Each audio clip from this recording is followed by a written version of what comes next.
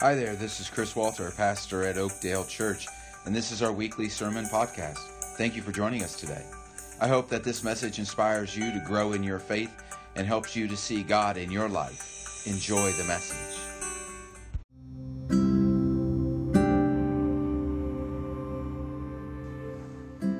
Good morning.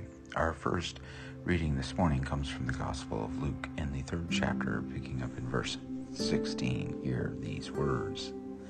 John answered all of them by saying, I baptize you with water, but one who is more powerful than I is coming. I am not worthy to untie the thong of his sandals. He will baptize you with the Holy Spirit and fire. His winnowing fork is in his hand, to clear his threshing floor and to gather the wheat into his granary. But the shaft he will burn with unquenchable fire. So with many other exhortations he proclaimed the good news to the people. But Herod the ruler, who had been rebuked by him because of Herodias, his brother's wife, and because of all the evil things that Herod had done, added to them by shutting up John in prison. Now when all the people were baptized, and when Jesus also had been baptized and was praying, the heaven was opened, and the Holy Spirit descended upon him in a bodily form like a dove, and a voice came from heaven and saying, You are my Son, the beloved, with whom I am well pleased.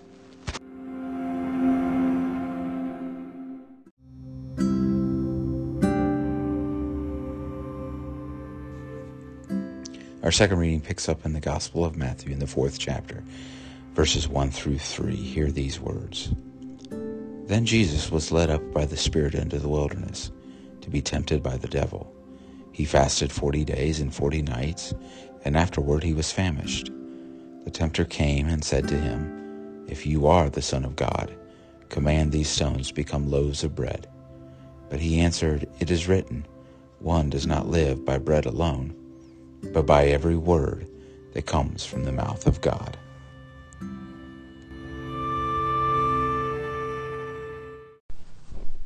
Then Jesus was led by the Spirit into the desert to be tempted by the devil.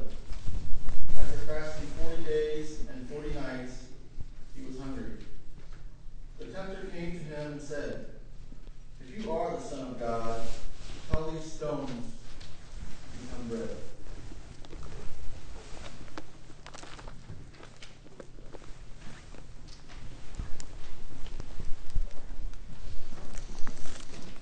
Let us pray. Gracious Father, we give thanks to you for your gift of love and of grace. Pour out your Spirit now on us, Lord, as we center on you, that through your love and mercy we hear your voice and feel your presence. In your Son's name I pray. Amen. So it's chilly this morning. It was a little chilly yesterday as well. And it reminds me that as the cold weather comes, that winter is not too far off in the distance.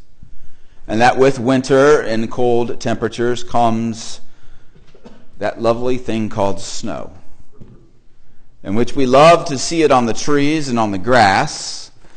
But it also reminds us that in addition to snow comes ice. Now, I don't know about all of you, but I know that for myself, if I'm not careful, that walking on ice can be a very dangerous thing. Because more than likely, if I'm not careful, I'll fall. Now, I suspect none of you have ever fallen on ice before. I suspect that's an isolated thing to myself. I also suspect that none of you have ever lost your balance before in life. Any of you ever fallen before? Yeah, we have one example in the back. His arm is proof of that, isn't it? But the truth is, all of us at some point or another lose our balance in life, don't we? And I'm not just talking about falling down. I'm talking about just losing our focus. We wander off and we end up lost. We end up distracted. Because the truth is, we live in a world that is busy, noisy.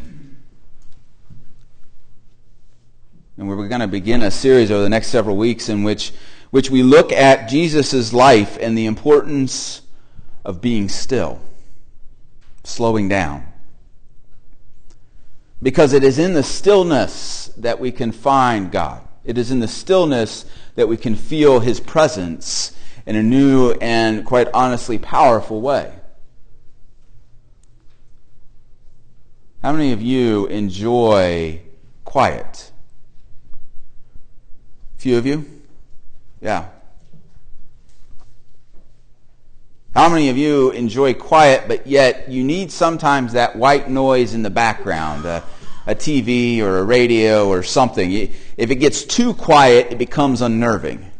Any of you have that issue? No? Yeah. I think if you're under the age of probably 40, that really becomes quite nervous.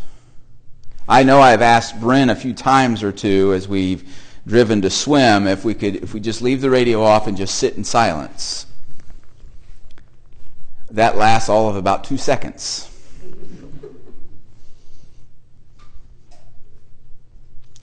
I suspect if I sat down right here and I said, for the next 5 minutes, we're going to sit in silence.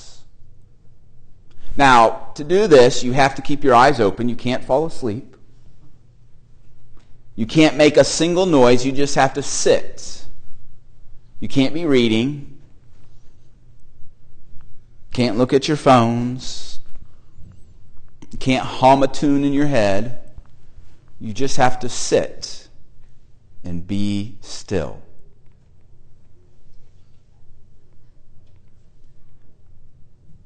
I suspect after about 15 seconds, or maybe less depending on your age, that would become very unnerving. I thought about starting my sermon that way. I thought about just coming up and standing and just staring at you for a while. I thought, well, that would be an easy sermon to write. I wouldn't have to do a whole lot. Just stand here for 20 minutes and just smile.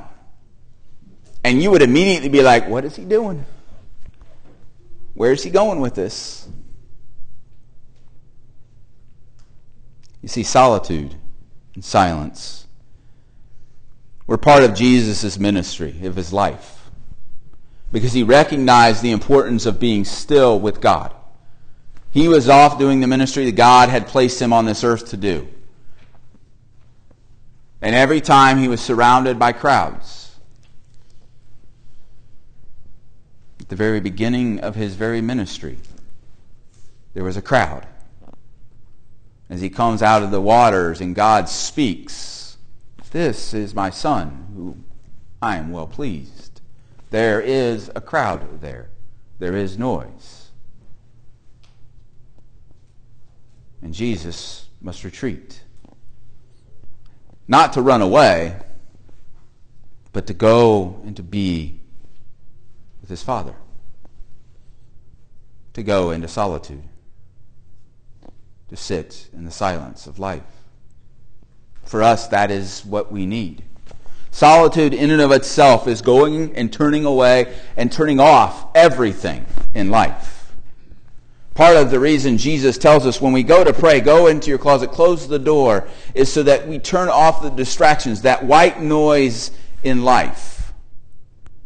We go and we sit in the silence. Not because we want to isolate ourselves, but because Jesus reminds us that there, we don't have a distraction from listening to God. There, in that place, we can hear God's voice in a powerful and new way, potentially. We can be reminded of the presence of the Spirit, wherever that might be. We can sit at the foot of the cross and just be with Jesus. It doesn't diminish prayer life. That doesn't diminish our time of corporate prayer when we as the body of Christ gather with each other and pray corporately. But it points to something even more precious. And that is where we sit with each other. Dietrich Bonhoeffer, a theologian, writes in one of his memoirs, he says that, the importance of solitude is critical. But he says our problem is that we go day by day chasing one event after the other so that we don't have to be by ourselves and so that we don't have to look ourselves in the mirror. In other words, we need those events. We need those moments. Because if we sit with just God, we might not like what God has to say to us. We might see ourselves in a way we don't like. And then what do? Then how do we handle that? Well, the truth is Jesus points to Scripture and he says that it is here that God will remind you of his grace, his love for you. That you as a broken vessel, you as a lost child of God, he will remind you through his word of his love for you, of his strength for you, and of the hope that you so desperately seek. It'll be here in this word. This passage out of the Gospel of Matthew in the 4th chapter, we see that Jesus goes off into the wilderness, to the desert, to the empty space, to a place of solitude where there is no followers, where there is nobody. He goes there and he's led by the Spirit. The Holy Spirit leads him to this place. And it's the same thing when we seek solitude in our lives. It's not so that we can run away from everything. It's so that we can sit with just God. Jesus does this. And in it, he also demonstrates another important thing. And that in the solitude, sometimes when we begin to hear things, we can be tempted. We're not just tempted in the world, but we're also sometimes tempted in the solitude. And that's partly why we fear silence so much. I mean, the truth is all of us, while we like some level of quiet and some level of peace, there is also something that is unnerving about it. There's a fear that we have in it. If it gets too quiet, well, then it might feel empty. If it's too still, then we might begin to look inside ourselves.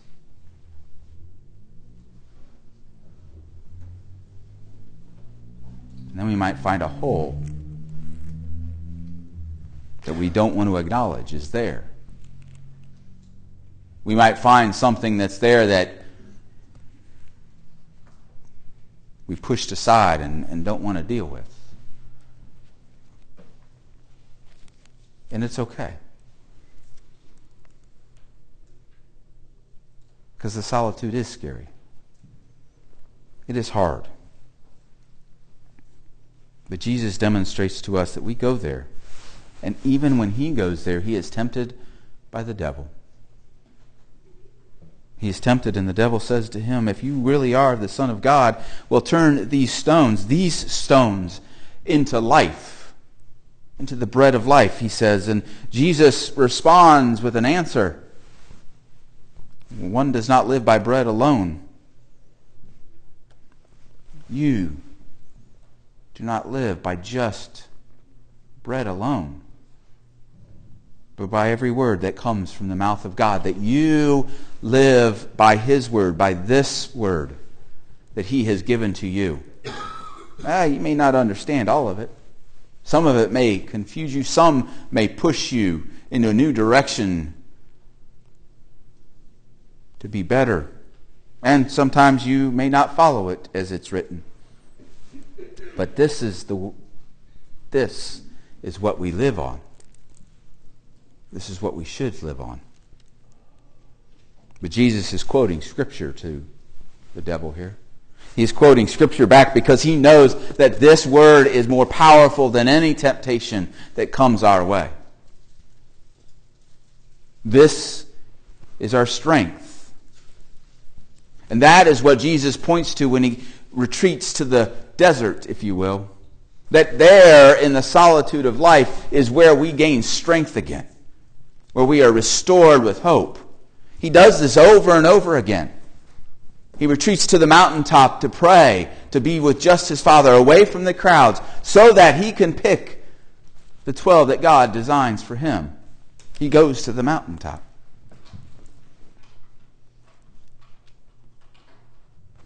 He goes to the mountaintop again and again, away from the crowd so that he can think, he can speak, and he can feel God's presence. And in that moment he is strengthened. In that moment he is given hope. And in that moment he shows you where you need to go, where I need to go. Over and over again we will turn to the noise of life and we will tell ourselves, well, I need to meditate with something in the background because too much quiet just is too distracting. But we have to push through that, Jesus says, so that we sit with just him. With just him. Towards the end of the Gospel of Matthew, there's a passage and it says, "Come to me, all who are weary. Come and be with me and be still." See, Jesus wants you to come and sit with him and be still. Because this life we live, the life outside this holy place, it doesn't stop. It keeps going. And if our lives are out of balance, if our lives aren't perfectly centered, well, then we might veer off course from time to time. But the good news is Jesus has shown us a way home every single time. And part of that is being still. Part of that is just sitting and turning everything off so that it's just you and him. As hard and as difficult as that can be, it is vital to our spiritual lives. Because while bread will fill us physically, it doesn't do anything for our souls. So my question is, are you weary? Are you tired? Are you seeking a place of refuge? Because if you are, Jesus says, go into the desert. Go and sit in the solitude. Because you won't be alone. I'll be there, he says, waiting for you. And you can rest in my arms. You can rest on my shoulder. And in doing so, I will give you a great strength. A courage that will conquer all hills and all mountains. And you will be new once again. So come all who are weary. Come all who are tired. And sit with me. And let's be still together. Amen.